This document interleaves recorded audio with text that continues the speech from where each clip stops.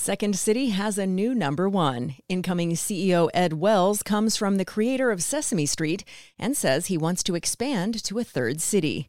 And I'll talk with Crain's residential real estate reporter Dennis Rodkin about news from the local housing market, including how the upper end of said market has broken yet another record, and it's only September. We are now at 104 sales at $4 million or more.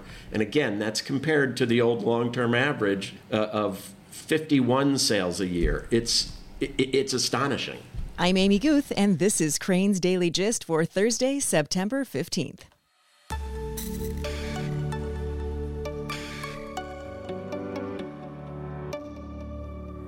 At Wintrust Community Banks, you're more than just another account number. No matter your stage of life, Wintrust's dependable bankers are as dedicated to your financial success as you are.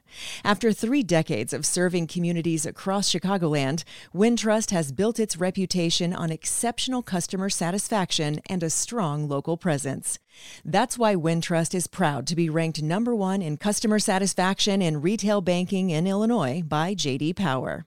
Visit wintrust.com/JD Power to learn more about Wintrust's award-winning banking experience. Members FDIC. For J.D. Power 2022 award information, visit jdpower.com/awards.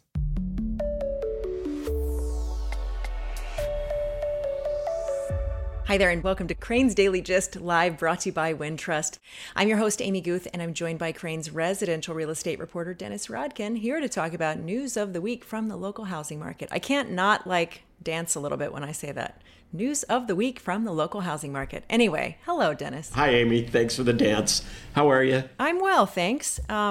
We got so many things to talk about this week. Holy moly. And I did last week at the end of the podcast. I said, we're kind of in that post-Labor Day lull. I know. I must have broken the spell because immediately after that, the stories started rolling in.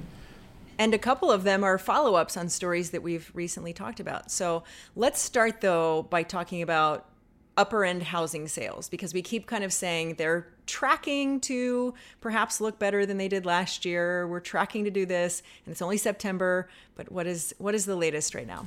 Well, yeah, it's only September, but already at the upper end of the market, there have been more homes sold than in all of 2021. We have a couple months left to go. So you know these numbers, but to repeat them, in the years prior to the pandemic, on average, there were 51 homes sold in the Chicago area at $4 million or more.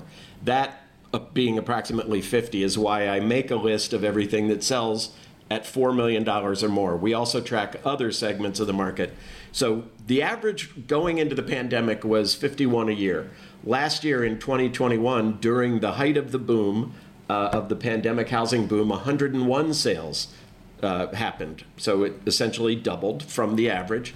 This year, so far, we're only in mid-September, there have been 104 sales. Wow, it happened. Yeah. When we were talking last week, I said, well, we're getting really close. It's likely. And then 2 came in on Friday and 1 on Monday. It's possible that as soon as I hang up with you today, another one will be in my inbox. But we are now at 104 sales at $4 million or more. And again, that's compared to the old long-term average of 51 sales a year. It's astonishing. That's really remarkable. I mean, hard to say, right? But it seems like at some point, will that bar of 4 million perhaps have to go up? Well, it does in a certain way. We used to publish every January everything over $4 million.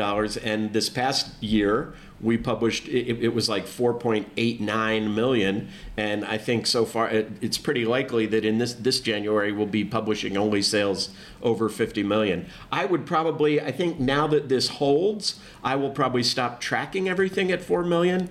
Maybe I'll start at 5 million. But just given that we have this long-term performance record, I might want to stick with 4.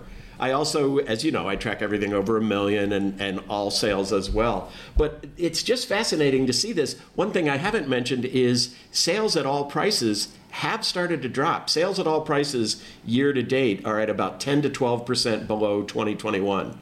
So this being well above this sector being well above 2021 does sort of show that it is behaving differently. The top end of the market is behaving very differently than the market overall.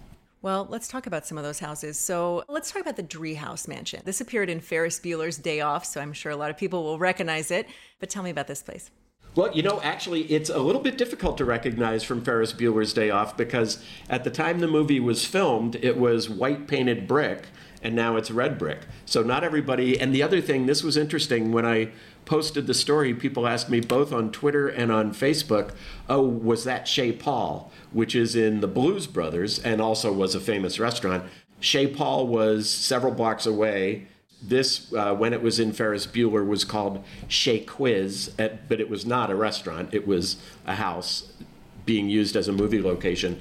Anyway, built in 1877, and Richard Driehaus, the financial executive, bought it in the mid-'80s, still owned it at the time of his death in 2021. I read in multiple places that this was not where he lived, but it sure is nice, so perhaps he lived there in the 80s? Don't know. But built in 1877, needed some rehab, obviously needed the white paint scraped off the brick when he bought it. And he just did it to the nines. That canopy we saw over the front walk was added. The thing that looks like a crown over the front walk was added. There was a lot done to the historical interior, which we see here. And then there is also a section. So this all looks sort of palatial from the 1870s, early 1900s. Then when you proceed back in the house, you find a 1930s section. There's a piece of the house that was designed to look like, or the design was inspired by the SS Normandy, which sailed in 1935 and was this great Art Deco ship. And when we get to those rooms, you see a real departure from what the front of the house looks like. You're in the 1870s and you go back through the house and you're in the 1930s. I don't know exactly why that happened. I think it was just a fun rehab. The agent couldn't talk to me. The Driehaus estate doesn't talk to me. So all I know is what I see in the pictures and what's mentioned in the listing. That's how we know it's based on the SS Normandy. I mean, it's very clearly Art Deco, and we'll get to it, but it's based on the SS Normandy. So they're asking just under $6 million for this. This is, it's the third Driehaus-related mansion you and I have talked about since he died in spring of 2021. There was his giant one in Lake Geneva, which sold. There is another one we just talked about a couple of months ago that he bought for his wife in 2010, and there was some confusion in the records that I talked about here. She is still the owner. Not clear if she was still his wife at the time of death, but it was Driehaus related. Then there's this one, also on the market. I know of at least two others on the Gold Coast he owned, or his estate owns. They would be the Nickerson Mansion, where his museum is, and the Ransom Cable House, where his offices were.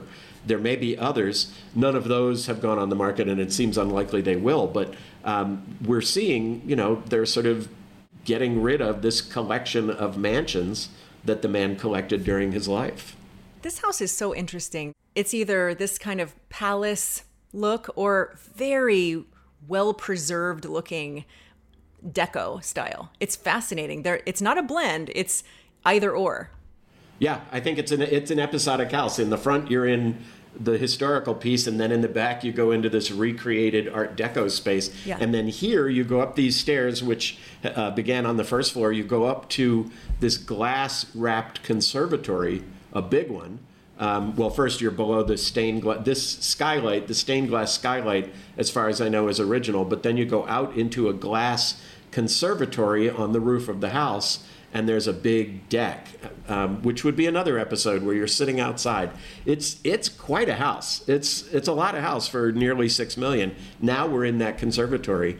It's going to be interesting to see what happens. We know that a member of the Reyes family, a fellow billionaire to Driehaus, bought the house in Lake Geneva, and it happened pretty fast. It will be interesting to see if this one has a similar experience. Yeah, it will definitely be interesting to see who buys this one and what becomes of it. And hopefully they will talk with you and tell you everything. Maybe even invite us to come see it. I'm just saying, just put it out there. Speaking it into existence is all. Yeah, of the houses we want to talk about today, this would be one of the ones I would really like to get invited to. Yeah, there are a few. Well, let's actually pause from houses for a second and talk about tax bills. Because that's a thing, I'm sure, on a lot of people's minds, but let's dig into that. Yeah, this is sort of interesting. Most Cook County homeowners, most Cook County residents may know that, one, Cook County has a sort of elaborate property tax situation compared to what you get if you live in any other county. And two, the bills, they come out in two installments, and the second installment bill, which this year was supposed to come out in in June, payable by August, is not out yet. And what we've been told, what county officials have said, including President Preckwinkle, is that it will be out in December, payable in December. Again, it's usually out in June, payable by August. There are all kinds of problems that creates. Municipalities don't know what they'll be collecting, et cetera. But on the real estate side, what it's doing is causing some headaches at the closing table, because one of the other things about Cook County's property taxes is in 2021 you're paying in 2022, where we are now, you're paying 2021's taxes. So if I sell my house in 2022, I occupied it in 2021.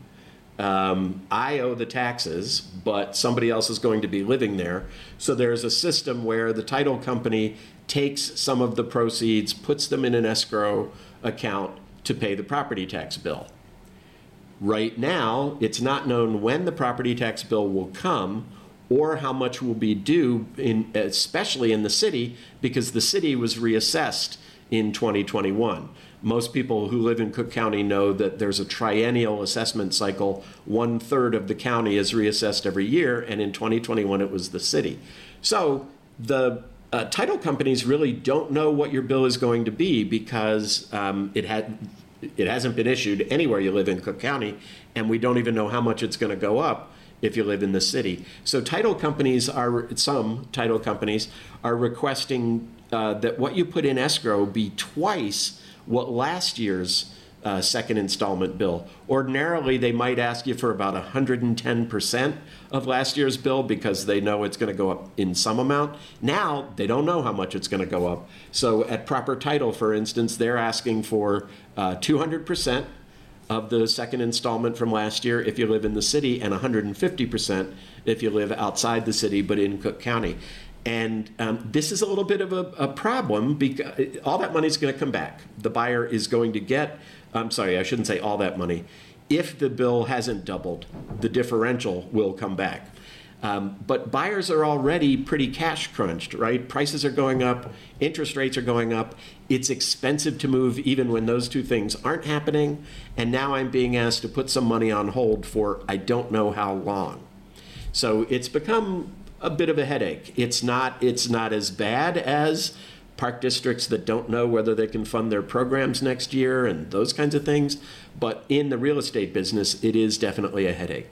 Yeah, it's a thing. And it sounds like the due date is shorter, like the payment window. Right. And there are 100 sort of extra hassles that can come from this. But really what it comes down to is if you're closing on a property in Cook County, if you have recently or you are later this year, be aware that you may be told, well, we're going to put this extra money away because we just really don't know what we're going to need.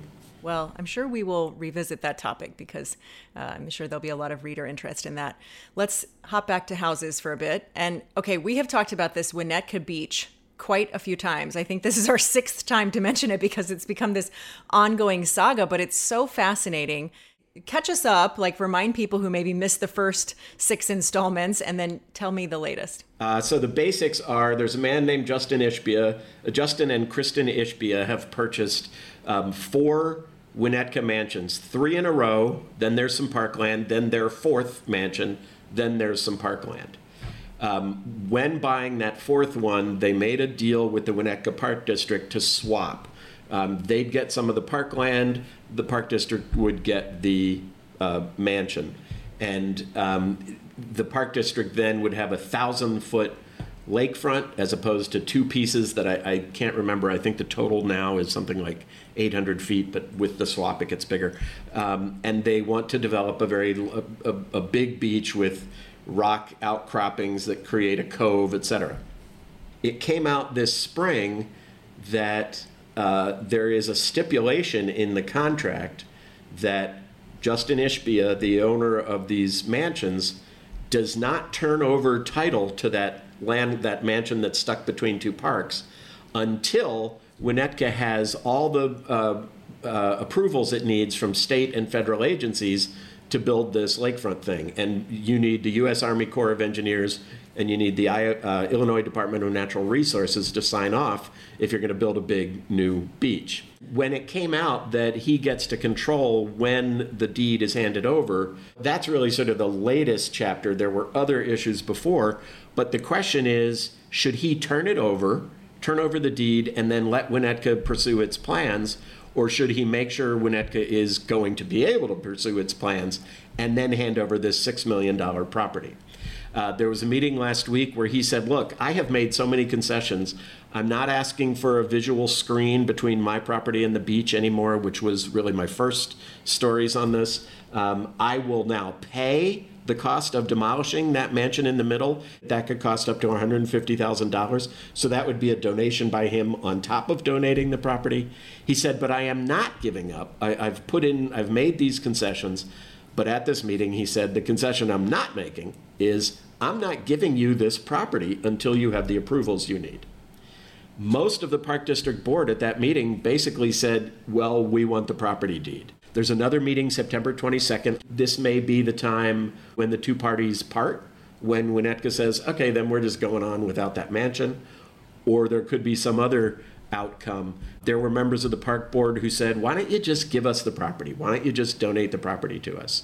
There were other members of the park board who said, well, I kind of get that this guy wants to know that you can actually do what you plan to do with the land before he makes a $6 million donation. So it's going to be very interesting to see what happens. This matters not just because, I don't swim on the beach in Winnetka, but this has a lot to do with who controls a very precious amenity in Chicago and the North Shore, the lakefront. And it's a big question about, does this man really have the right, or do you agree that he should hold on to the property until he knows what's going to happen to it? We're going to have a 7th and 8th and 9th installation here of this drama, because it is fascinating. It does bring up bigger questions that could be kind of precedent setting that are really fascinating. But, why do we turn to the streaming services when there's so many soap operas, right, waiting us right here in residential real estate? I mean, this has really been such an interesting story. As you mentioned, when we first kind of talked about it, it was really about these kind of visual screens to kind of make his beach a little more private and working out this land. And now it's become so complicated and fascinating, really. It really is. And I think you might be underestimating when you say this will go to 8 episodes. I think we could be talking about this into the 20th episode. We're going to go season 2. I think so. People will tune in for the finale. It'll be a whole thing, Dennis. It'll be a whole thing. Well, because don't forget, he still hasn't issued plans for the mansion he's going to build on 3 acres. And when you've spent a total of nearly $40 million on land, though apparently he'll give about $6 million worth of land to Winnetka. When you've spent that much on land, you're planning to spend a lot of money on the mansion. That will be sort of the sequel. When he gets ready to build the house, we'll be covering that as well. Yeah, definitely. All right, well, let's go to another story that we just talked about this last week. We were talking about the Lakeview house of Theo Epstein. I think by the time we were finished talking about it, it was selling. Yeah, it's kind of amazing. It was listed on a Friday, the Friday before Labor Day. They didn't do any showings over Labor Day weekend, so they started showing it on Tuesday, and on Thursday it went under contract. So it was under contract in a week, but it was really under contract in about 2 days because, again, Labor Day weekend got involved. They were asking $3.6 million. It's a really nice house. It went under contract so quickly, it certainly seems likely that it sells for at or above the asking price, but we'll come back to that when it does sell. Yeah, another cliffhanger. We've got several shows going at once here. Yeah, exactly. Oh, and I think I failed to say, Theo Epstein, for those who don't know, is the former president of the Cubs. Sure. No longer with the Cubs, and put the house on the market, as I said, right before Labor Day. Yeah. Yeah, last week we had all these sports figures suddenly in real estate deals. Who knew that sports would bleed over into the residential real estate beat so much? All right, let's go to, this is an interesting house, a lakefront home built for General Robert Wood. There's a Sears Association. There's a lot going on with this place. Tell me about this. This is on the lakefront in Highland Park. It's a beautiful old house. It was built in 1929. Gorgeous house for General Robert Wood. He had been involved in getting the Panama Canal built.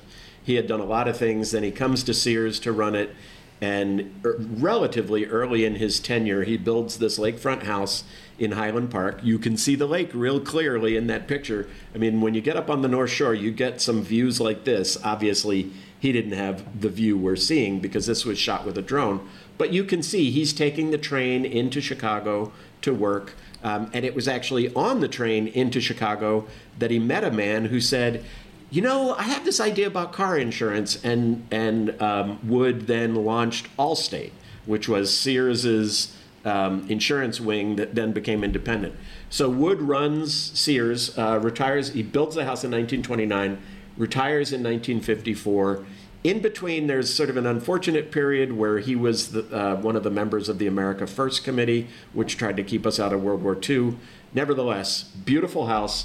I don't know when he sold it. He died in Lake Forest, or he lived in Lake Forest at the time of his death. So I don't know when he sold it. But in 1974, it was sold to the city of Highland Park, and it became a senior citizen center, a senior citizen community center.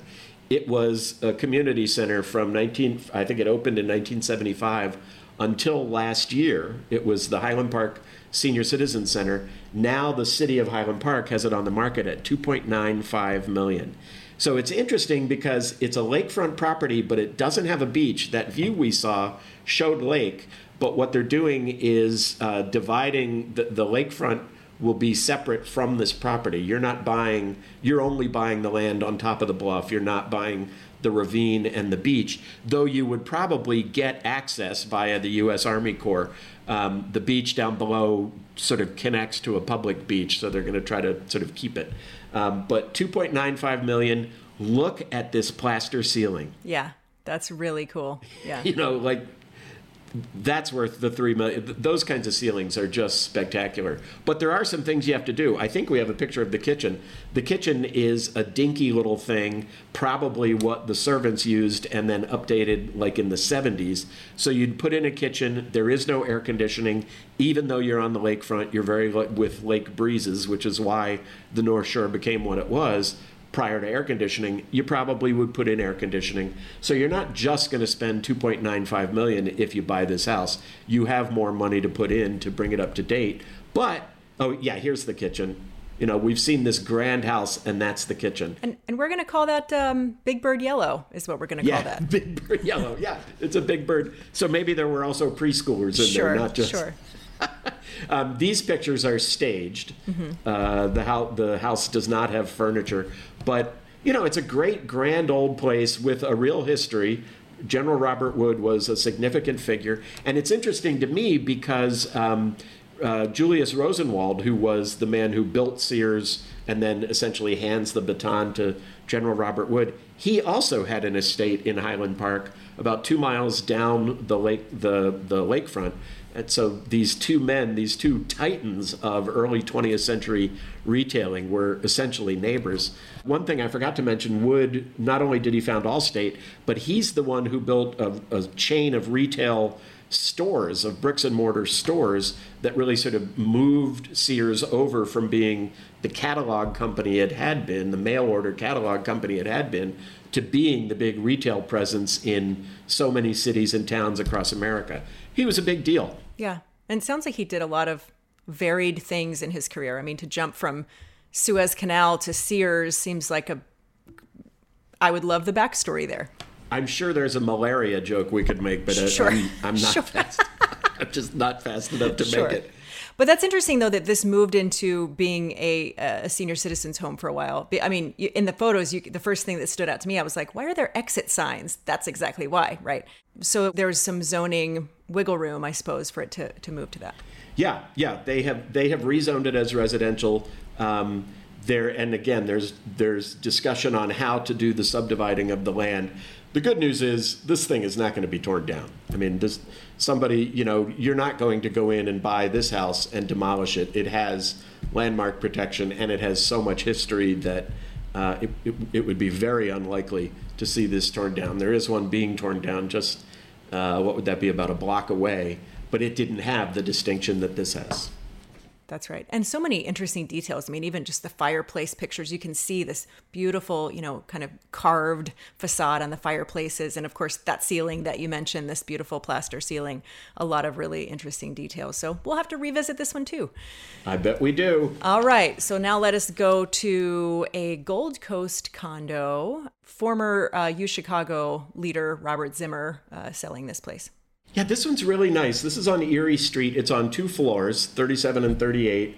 Robert Zimmer was the president and then chancellor of the University of Chicago, stepped down in 2021 because of health issues. His wife, Shadi, is a professor of classics who's written several books, also at the university. They bought it in 2016 for $3.25 million.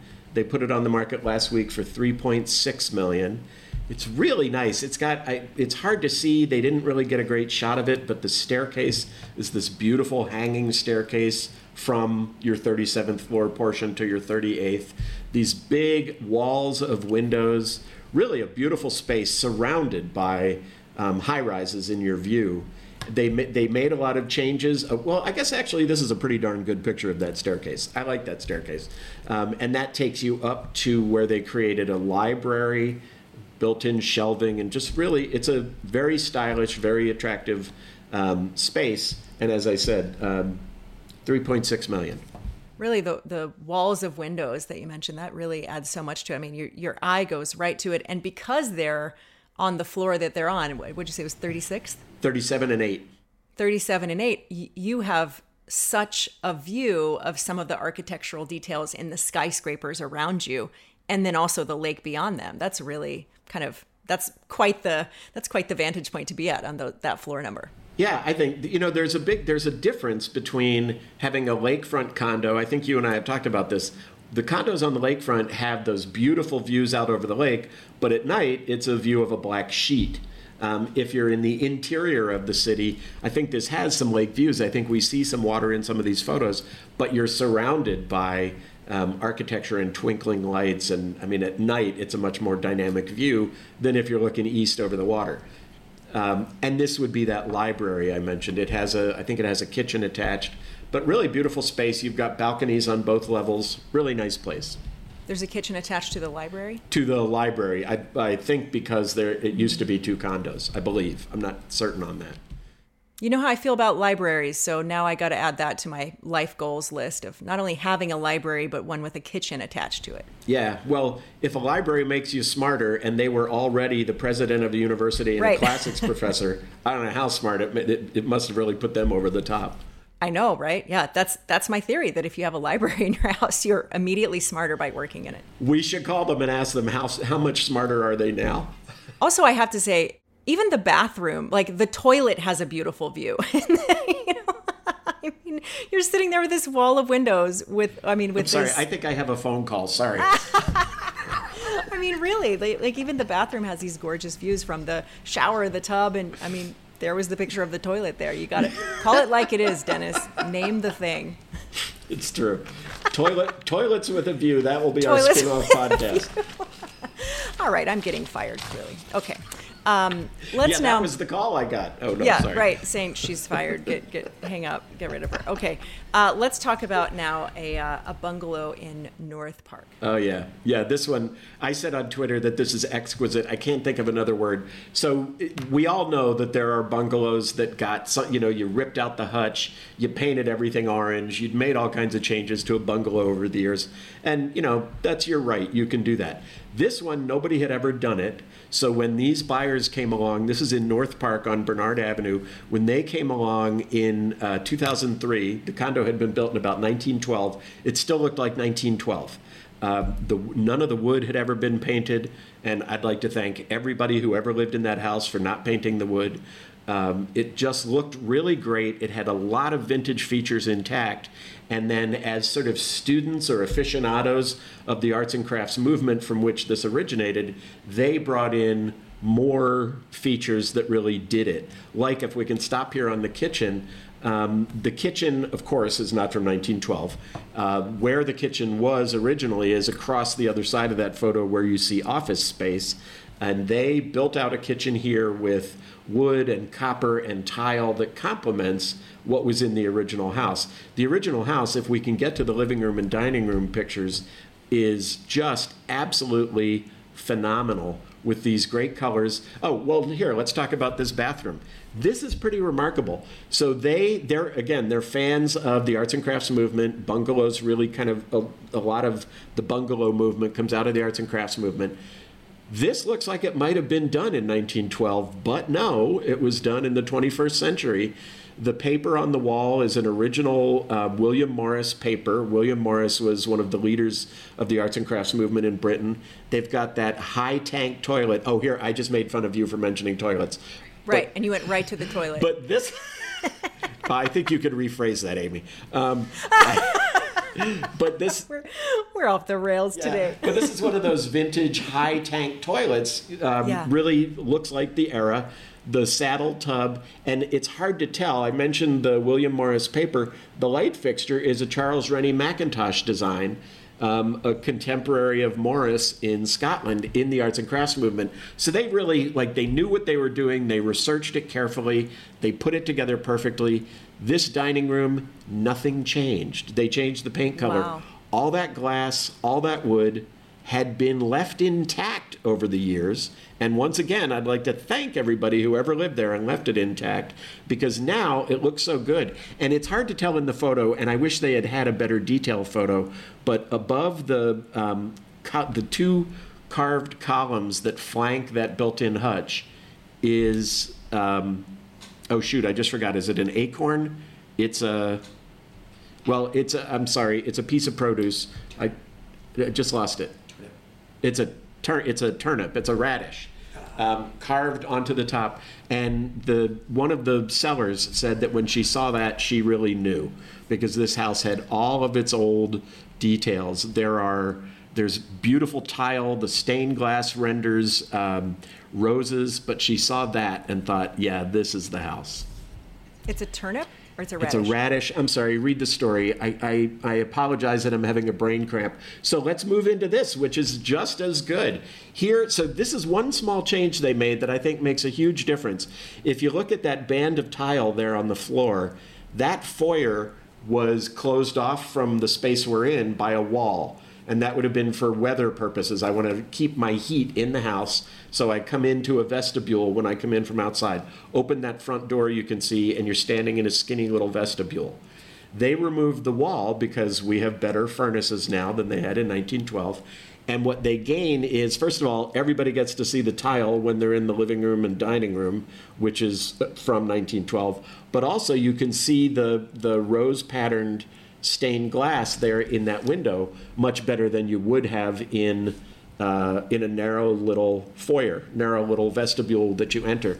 And on top of that, in the wainscoting, that what looks like brown paint in this photo, but if you were looking more closely, that's stamped leather that has been on the walls since 1912. I have seen that preserved really well in a house before in Chicago, and it's fascinating.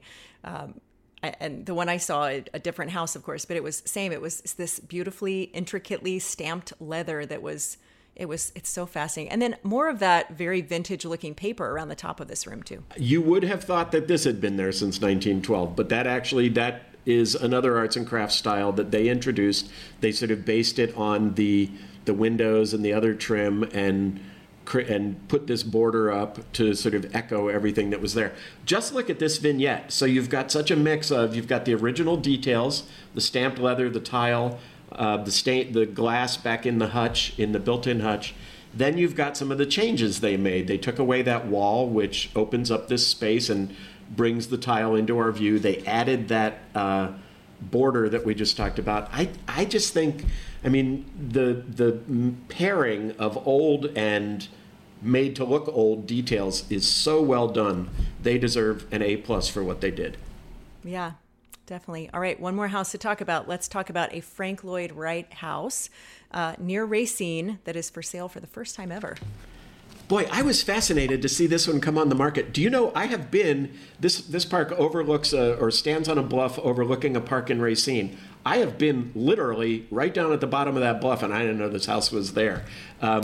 We said near Racine because it's in an adjacent suburb. It's in Mount Pleasant, but it touches Racine. So it's a Racine area home. This was built in 1954, designed by Frank Lloyd Wright, by a member of the Johnson Wax family, the S.C. Johnson family. Her name was Karen she has died. Her name was Karen Johnson Boyd. Her parents also lived in a Frank Lloyd Wright house, and she grew up, spent much of her teenage years in a Frank Lloyd Wright house. And if anybody's been to Racine and seen the Johnson Wax headquarters, which is really a remarkable building that you can tour, that too was a Frank Lloyd Wright building commissioned by her family, by her father. So her father commissions the building, her father and mother commission the house, and then when she gets out on her own, she commissions another house by Wright. This one is so fascinating, and it still today is in the hands of her trust, is the point. She commissioned it in 1954. She died in 2016. Her husband died a few years later, and now it's for sale for the first time ever, because it was built expressly for her. It's really nice. This I think is the room that cantilevers out over that park I've been in, Colonial Park. Really beautiful use of wood, and you see that red floor that Wright often used both indoors and out. I don't remember if we used a photo of the terrace, but this red floor extends out to the terrace as well, red concrete. This I love, this overlook, this second story overlook into the first floor. This is 1954. This is when Wright, you and I have discussed this, when Wright is doing more sort of mid-century modern houses than the prairie style and the textile blocks he did in Los Angeles. This is much more modern than a lot of the other houses. It's so beautiful, and it kind of blows my mind to think that I'm just realizing as I look at this, we didn't say the price of the bungalow. That's $749,900. That's just under $750,000. And that's the reason to say it blew my mind when I saw the price on this is $725,000 in Racine. Now, what the agent told me is you probably are going to spend about $250,000 more. He's actually telling buyers that because it needs some repairs to the roofs, which are copper. And it needs some other repairs. So you're probably into it for about $1 million, he said. But it really is phenomenal.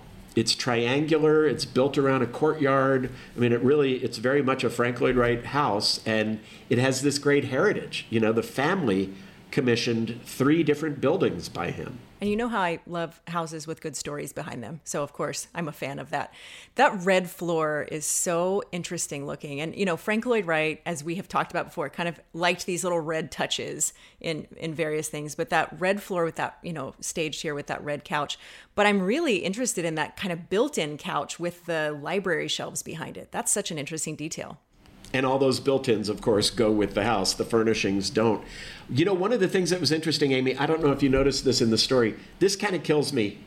Karen Johnson Boyd is the woman who commissioned it. Her name at the time she commissioned it in 1954 was Karen Johnson Neeland. She commissioned it with her husband at the time, 1954. They get divorced in 1965. How much later is it today, 1965 to 2022? The Frank Lloyd Wright Conservancy and maps still refer to this as the Neeland House. Oh, interesting. Still refer to this as the home, because, you know, generally houses are referred to by the man's name, and he was the man who got it built in 1954. I was fascinated by that, and so I don't really want to call it the Neeland House. I think it's another Johnson house. And here's another story. We already mentioned Ferris Bueller. Let's go for our second movie hit in this one. Her second husband, Bill Boyd, who died in 2020 or 2021. Before he married her in the 1980s, he was the president of the University of Oregon. The University of Oregon is where Animal House was filmed, and he's the man who gave permission. Other schools were not allowing movies to be filmed on campus, especially raunchy movies like Animal House. Sure. And he's the guy who said, oh no, go ahead, use our campus. Yeah, which of course launched John Belushi and others. So now I have completely baby boomered myself in the podcast today, Because we've talked about Ferris Bueller and Blues Brothers. I think I need to go take some Geritol or something. Yeah, and Animal House, right. We've got the 3 quality films, so we'll take it. Exactly. All right, well, always a pleasure, Dennis. Thank you so much. Thanks, Amy. Coming up, Chicago's newest tourist attraction, well, it's slime. We'll talk about it and more right after this.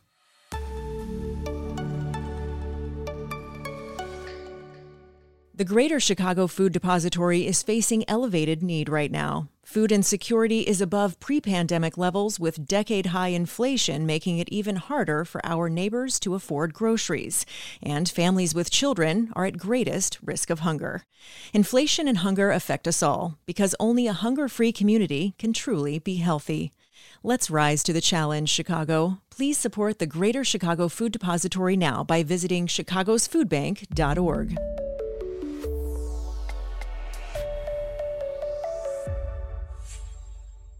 Second City has named a new CEO, and one of the first items on his agenda is taking the Chicago Comedy Institution to a third city. Crane's Ali Maradi reported that Ed Wells joins 63-year-old Second City from Sesame Workshop, the nonprofit that creates Sesame Street and other educational kids programs, many of which are televised.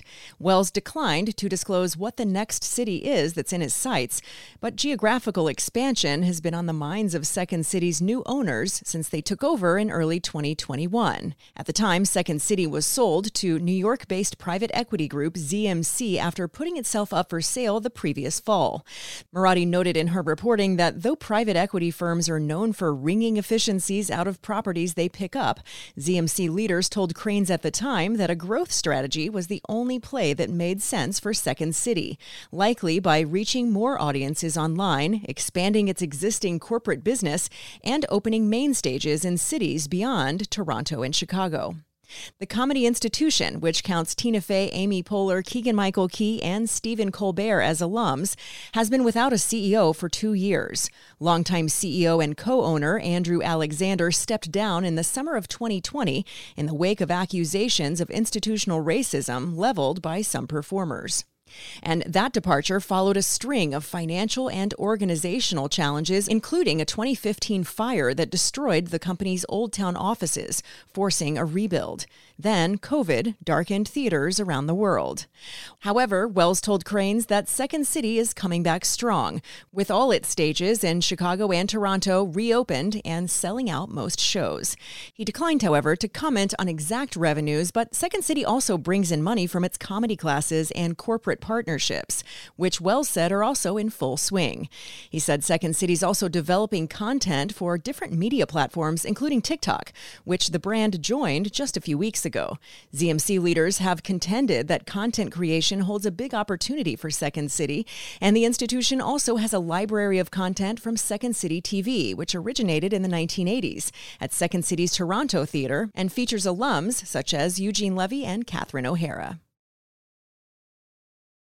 On Tuesday, the Illinois Health Facilities and Services Review Board voted to reconsider a vote earlier that very morning against Advocate Aurora's change of ownership exemptions.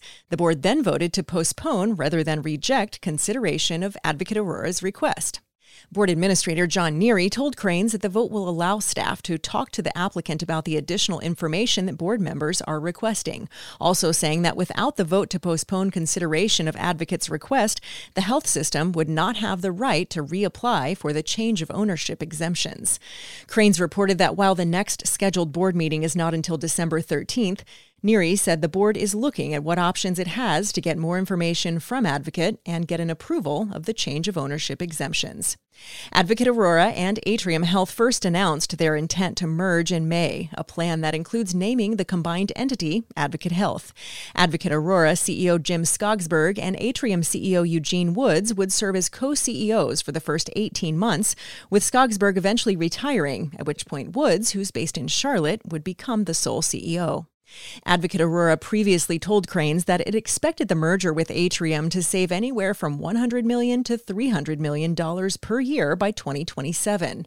Advocate Aurora said at the time it could reduce operating expenses through group purchasing for medical and pharmacy supplies and by combining consumer-facing digital infrastructure. Ahead of the postponement by the state board on Tuesday, industry experts had previously voiced concerns with the merger, saying that a combined Advocate Aurora and Atrium could hold too much bargaining power in its negotiations with multi-state insurers and employers. And Advocate Aurora's bargaining power was already called into question in a lawsuit filed earlier this year by a Wisconsin self-insured pharmacy that claimed the health system uses its size to pursue what it described as all-or-nothing contracts. Advocate Aurora reported 2021 revenue of $14 billion and operates 27 hospitals and more than 500 sites of care. Atrium Health, with 2021 revenue of $13 billion, operates 40 hospitals and more than 500 care sites across North and South Carolina, Georgia, and Alabama. Chicago-based PharmaCann, one of the nation's largest privately held, vertically integrated cannabis companies, is buying all 4 locations of The Clinic, a group of boutique Colorado marijuana dispensaries. The amount paid wasn't disclosed, but the planned acquisition will likely see all The Clinic locations rebranded to the popular LivWell brand. Upon completion of the acquisition, LivWell, the state's leading cannabis brand, will have the largest presence in Colorado with 26 dispensaries in the state. Bloomberg noted that the clinic's dispensary locations are within the Denver metro area and offer cannabis products and accessories to both recreational and medical customers. Visitors to Chicago can view some of the world's finest paintings at the Art Institute and rare discoveries at the Field Museum. And soon they'll be able to visit a museum featuring slime. Crane's Albie Galoon reported that Slumu Institute, a sensory playground dedicated to colorful slime, is coming to River North after a successful run in New York. The slime-focused attraction is opening a 20,000 square foot space at 820 North Orleans in November, according to a Slumu spokesperson who spoke with Crane. Slumu is following other experiential concepts that have recently arrived in Chicago, including the Museum of Ice Cream, Prince, the Immersive Experience, and Color Factory. Galoon noted that they've all become popular tourist destinations in the Instagram era. Real estate information provider CoStar Group first reported news of Slumu's Chicago plans. Tickets cost nearly $47 according to the website, or almost $80 for an enhanced experience. And ticket holders are also encouraged to dress in a waterproof poncho or jumpsuit with a shower cap and goggles.